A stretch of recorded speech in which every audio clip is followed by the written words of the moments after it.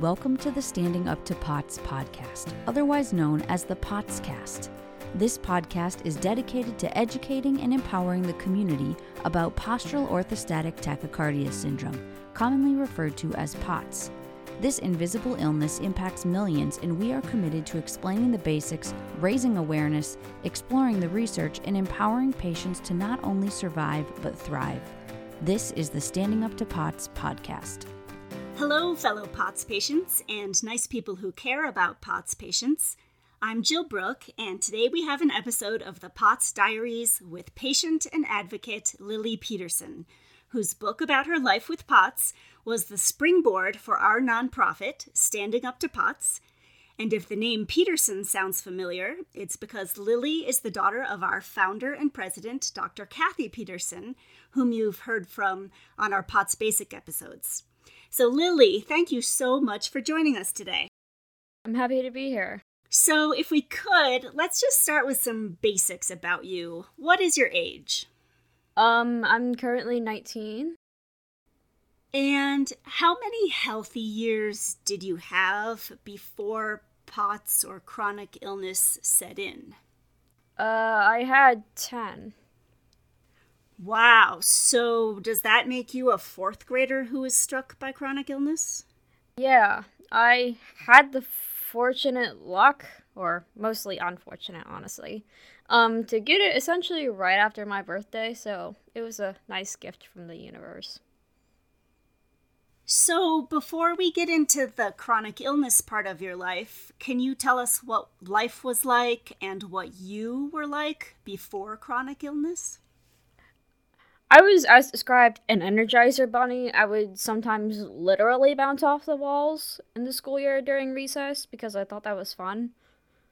I would run around, test a lot of things that I thought were good ideas, and then would get the speech, not all the ideas are good ideas, because I had still do have a natural curiosity about everything and anything under the sun. So, what was your first sign that something was wrong with your health? When I actually lost all that energy. So, I started feeling really run down. I didn't really want to move. There was actually a time where I could have gone on a 4th grade field trip, and I just wanted to stay home. I didn't want to see anybody. I just wanted to lay and just do nothing. And so, for a 4th grader, being the Energizer bunny that I was, that was extremely strange. And that was kind of the first sign that something was wrong. And was that part of your having mono at the time? Was that how it started? We didn't catch mono while it was happening within my body. We only did the blood tests afterwards and saw that the antibodies and indicators for mono were extremely high within me. And so we believe, yes, that my POTS was post-viral infection of mono. So what was it like trying to get diagnosed with POTS? Was it quick and easy? Or I have a feeling nobody ever says it was quick and easy. What was it for you? We really had a blessing in disguise. In the beginning, it was crazy. I was developing a symptom every week. The whole family was frantic. Mom was scheduling specialists every 2 weeks. And we finally happened upon one, Dr. Hendrickson, who was a rheumatologist. Really nice guy. And I saw him, and he did some tests. And he said, "I think you have POTS." And my mom and I both looked at him like he had just grown 2 heads and came out from the pits of somewhere unknown. And he explained it. And that was when we first learned about POTS. When you first learned about POTS, do you think you had the right expectations about it? Or at the time, were you thinking, oh, this is something I'll forget about within a month or a year?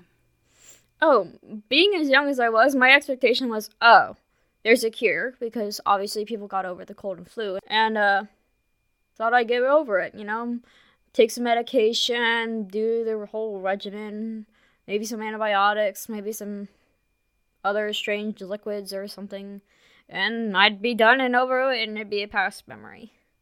So in those early days, what were your worst symptoms? It'd be the fatigue, the brain fog, and the chronic neuropathic pain in my legs were my 3 top worst. So how did you get through school with all that going on? If by school you mean on the couch, at home, yes. If you by mean going to 7 classes with your classmates and learning from the teachers when they're in the class, no.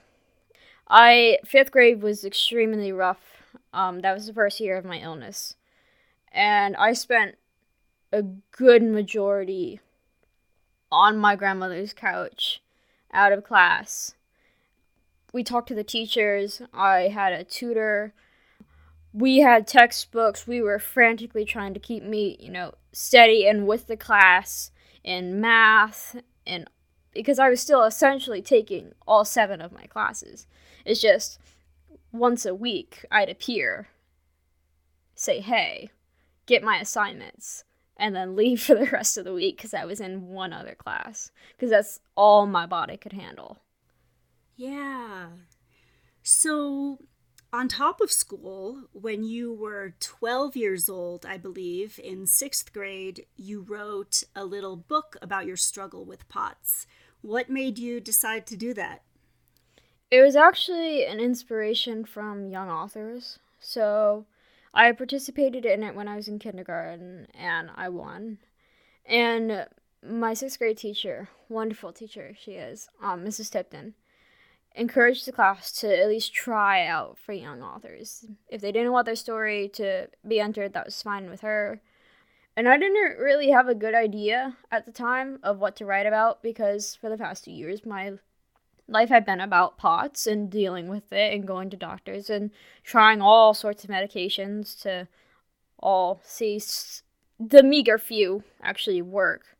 And so I decided, that would be a good outlet for, at least somebody to understand in the world. So that's where I let out some of my emotions, what my symptoms felt like, because every POTS patient knows only you and you alone know what your symptoms feel like, because it's different for everybody. And so I just wanted to share my experience. So I'm holding a copy of your book here, and it's lovely. Your sister made the illustrations, and she was 9 years old at the time, and I love that. And it looks like perhaps your mom included photos and bios of you and your sister and had it printed up so it could be sold, with all the proceeds going to help fund POTS research. Do you remember how the book was received by your community? I think it received quite a bit of attention, right? It received a lot of attention, actually. The book sales sold up to $2,000 for POTS research, going for 10 apiece. For the people that we really knew well, so people in our church, that were close family friends, we would sign the book, and my sister and I, and we would give them out. And so that really kind of helped start the idea of standing up to POTS. It was Mom's frustration of being unable to do anything for me, despite her doing so much for me, driving to doctor's appointments, getting me medication, supplying me with water and other stuff that might have helped, that we tried. And that's how Standing Up to POTS was born. So your book is very touching and very powerful. It has made me cry more than once, even on my third reading, because your writing is so vivid. Do you mind if I read some passages from your book and ask you about them? Go ahead. Okay. I got sick just after my 10th birthday. At first, the doctors said it was just an infection called mono. Later, they diagnosed me with chronic fatigue syndrome. Several doctors said it was all in my head. Some said I was deconditioned and needed a boot camp type rehabilitation program because I was lazy. It took 9 months, many tests, and a lot of doctors, but they finally diagnosed me with POTS. The doctor who diagnosed me is a rheumatologist. He is a genius. I want to say thank you to the doctors who have helped me along the way. I love how positive you are after having doctors accuse you of being lazy or it being all in your head when you were only in 4th grade. But my question is, how did it feel to be a 4th grader getting accused of that? I mean, did you believe your doctors when they implied that you were just lazy or it was all in your head? Oh, I immediately dismissed it and thought they were insane. I knew I was missing out on something. I knew something was wrong, obviously, because there was 9 months of doctors and strange people poking me, asking me the same questions, taking my heartbeat rate, and asking me the same questions over and over and over again. And then some of them say, "Oh, you're faking it." And I'm thinking, are these people actually getting paid this much for this? Are you sure about your profession? I was just very confused at why people were telling me that I was faking it when I know I wasn't. My mom and my family know I wasn't. My friends knew I wasn't. And they were the stranger. So, Oh, that's fantastic. And obviously your mother didn't buy it, and she so didn't buy it that she founded this nonprofit to try to put an end to that type of nonsense. But I worry for kids whose parents do listen to the doctor, right? Because I know my own self-esteem took a huge hit for years while being told those things, and I wasn't a 4th grader. You know, I was like a pretty accomplished person who was older in life, and so it makes me so happy that as a 4th grader that didn't destroy your psyche. I have another passage I'd like to read. Friends and family are by my side, helpless. My life feels endless, vacant, a void of darkness, nothing but chains. Maybe I could win an award for seeing so many doctors, giving so many vials of blood, for the long car rides to the Cleveland Clinic. Every trip seemed like a dream. I wonder when it will end. Why did this happen to me? The question keeps going around and around in my head. Does it still? I mean, yeah, sometimes, but it doesn't help just kind of dwelling on it. I've made something positive out of my experience. Sometimes my blood would be used for other research tests. So I've made a positive experience out of those appointments, and any appointment that we go to has raised at least some awareness about POTS within the medical profession. So my outlook changed as I grew older, and I started to see it in a more positive light, because in all honesty, it was tiring feeling sorry for myself, and as POTS patients, we don't have a lot of energy, and so I just kind of tossed that feeling aside. I like that. That's the first time I've heard someone say basically it's too tiring to feel sorry for myself, but I think that makes a lot of sense. That sounds really smart. Okay, I have one more passage that I mostly want to read it for the benefit of healthy people who might be listening. Sometimes I use a wheelchair named Blue Lightning. I don't like to use it because it makes me feel different. Sometimes kids stare at me like I'm an animal in a cage being transferred to a different zoo for help. They give me a sympathetic look. Sometimes kids whisper a question to their parents about me. Their parents shush them and glance at me to see if I heard. I wish they would just talk to me. I would answer their questions. Do you still use a wheelchair, and does it still make you feel different, or do you feel like getting older helps at all? I've improved a lot in the years, but for very long trips, yes, I still do use a wheelchair. And I still do get some strange looks sometimes, but I just brush it off now. If they've got questions, they can come up and ask me. If they're too shy, that's fine by me. I know that I need to do it personally, so I get to have fun with my family. I get to spend time with them and make the most out of the trip. That's great. Okay, I have one more section I'd love to read. On my worst days, I don't leave the house. I am too tired to read a good book, talk with my friends, or play electronic games. My brain doesn't work. It feels like I am trying to think through goopy mud. On my worst days, I lie ever so still on the couch and watch what is on television, too tired to use the remote even if Sesame Street is on. I feel porcupine quills piercing my legs, and I limp slowly to the bathroom, holding on to Mom or Kate's arm. On my worst days, the light from the window hurts my eyes, and we close all of the drapes. My head might throb, or I might have hot flashes. My stomach hurts so much that I lay in a ball on the floor, hoping for relief. On my worst days, I cry because I don't know how much more of this I can possibly endure. I do have good days, though. I don't know when they will come or why, but I take advantage of every minute. When the chains loosen just a little, I go out to dinner with my family or call a friend to come over for a couple of hours. I stand a little straighter, talk a little more, and giggle with my sister. When the pain decreases, I move my legs and jump around the house for a few minutes. These days give me hope that I can get my life back.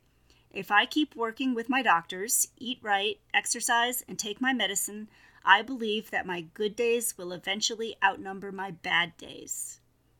Do they? Yeah, they have.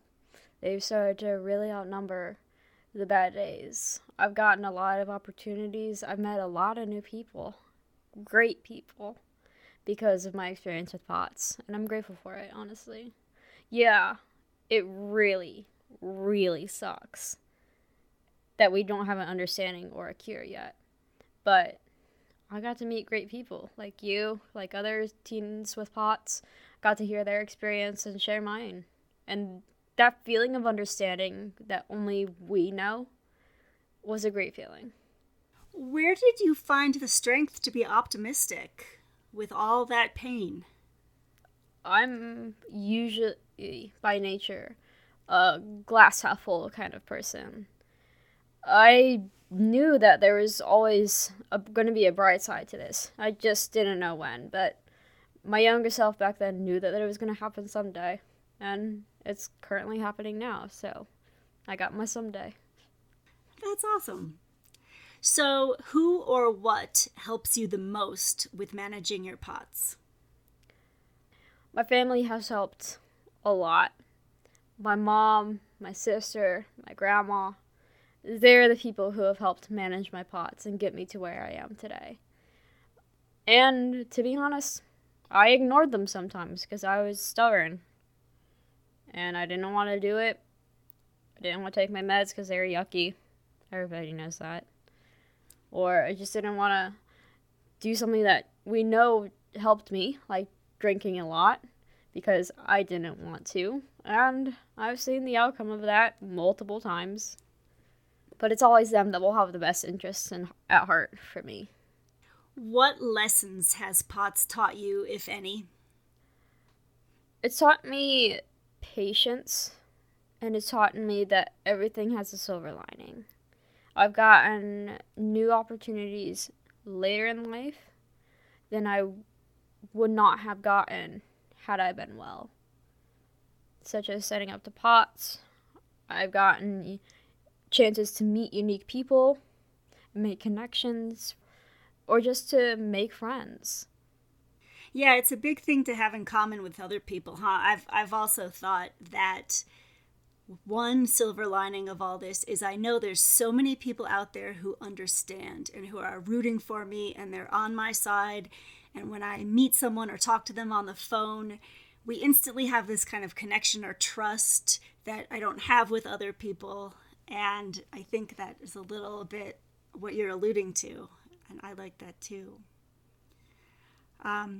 You won the Warrior Award and also the Advocate Award at the Dysautonomia Support Network's Patients' Choice Awards. Your acceptance speech really made an impression on me. It was so strong, so determined, so sure that our fighting would help make a difference. And I remembered thinking, when you won the Warrior Award, wow, you do embody that award. And I'm wondering, are you naturally a warrior, or did you learn that? Do you ever feel like giving up? And where did you get that speech from?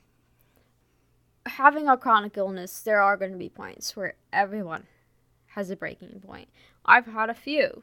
There were points where I was really, really low. And being young and going to doctors telling me I was crazy, you learn to build a tough skin. And so I built my skin up, and I just started fighting back. That's great.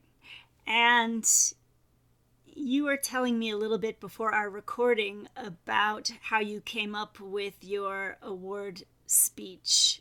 Do you mind sharing that? Because it was a beautiful speech that a lot of people commented on. There were comments online, and everyone had assumed that, I don't know, that you had some professional writer or something. But where did that speech come from? I did not write a speech. I was stubborn.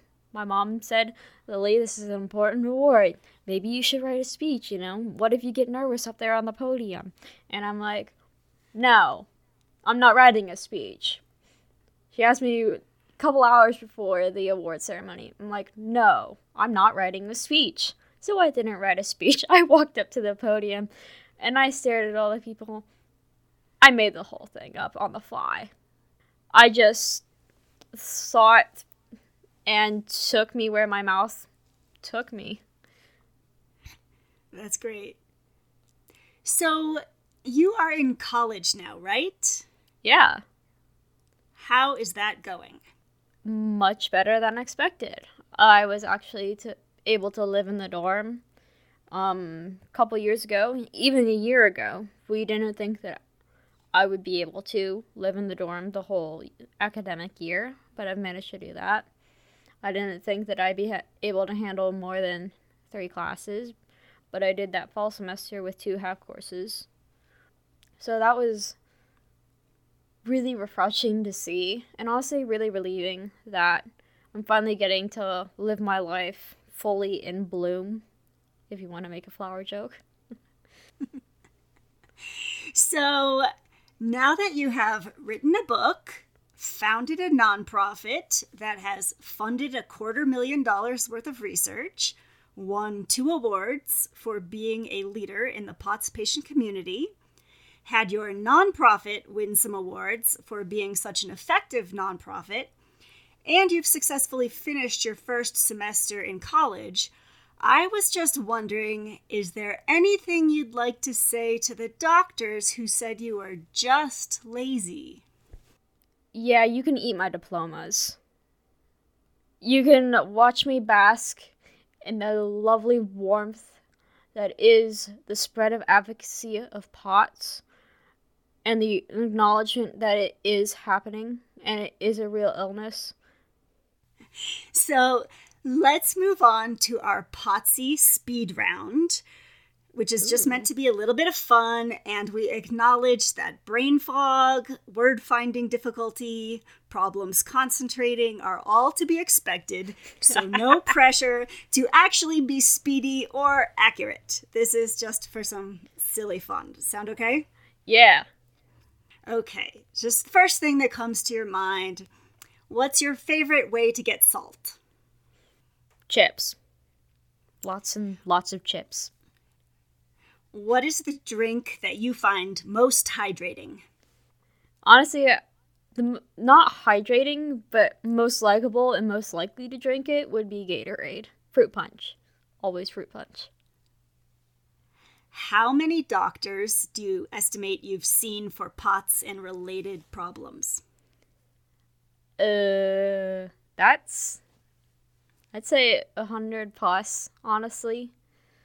I've been to Cleveland, Cincinnati, nationwide, and local doctors, whatchamacallums, private practices that are smaller, everything. How many other POTS patients have you ever met face to face?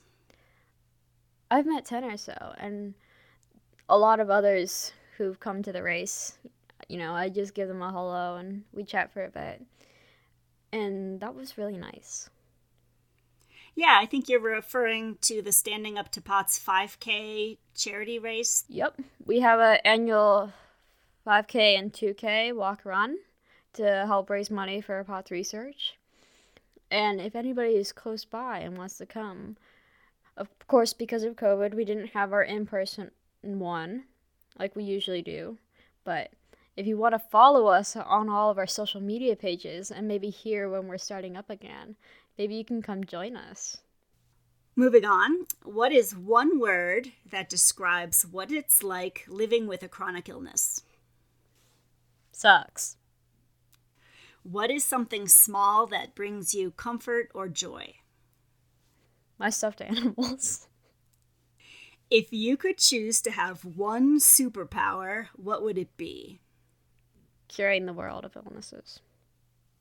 What is something that you would give to each and every POTS patient if you had infinite funds? I give them medical support. People might suspect you're a POTSy when I come up wearing a shirt with it, or POTS jokes with it. And last one, what is something you're grateful for? I'm grateful for my family. I know a lot of people don't have family or doctors who believe them initially, or still don't. And so I'm really grateful for my family for doing that for me. So that concludes the speed round. And as we finish up, I just have a couple more questions. What do you wish more people knew about POTS? That's a hard one, actually. I guess what I wanted them to know is that it's real. We're not making this up. We're not lying. We're not attention seeking. And we're not mentally unstable. We're experiencing something that sometimes cannot be seen on the physical level. And I think that society has gotten so much about what you physically look like that we fixate a bit too much on that. And we don't actually try to see the real problem. Just look a little deeper. It's not always face value. That's beautiful. Last question. Anything you'd like to say to your fellow POTS patients who may be listening? Any tips, advice, or any message at all? Well, tips. I think we've all heard a lot of them from looking them up on the internet and talking to each other. Just hang in there. We're with you. We understand you. We might not have all the same symptoms. We might not have the same experiences. But we're here. Stand with us. You're not alone. That's great. Lily, we so appreciate your sharing your experiences with us. This community has many great people trying to make our lives better, but not too many that started at age 12. Thank you for all that you've done to use your tough experiences to help the entire POTS community move forward. And we're so happy you're doing so well in college despite all the challenges. Okay, listeners, as always, remember this is not meant as medical advice. Consult your medical team about what's right for you, because we're all different. But thank you for listening. Remember you're not alone, and please join us again soon. You can find us wherever you get your podcasts or on our website, www.standinguptopots.org/podcast. And I would add, if you have any ideas or topics you'd like to suggest, send them in. You can also engage with us on social media at the handle Standing Up to POTS. Thanks for listening, and we hope you join us. This show is a production of Standing Up to POTS.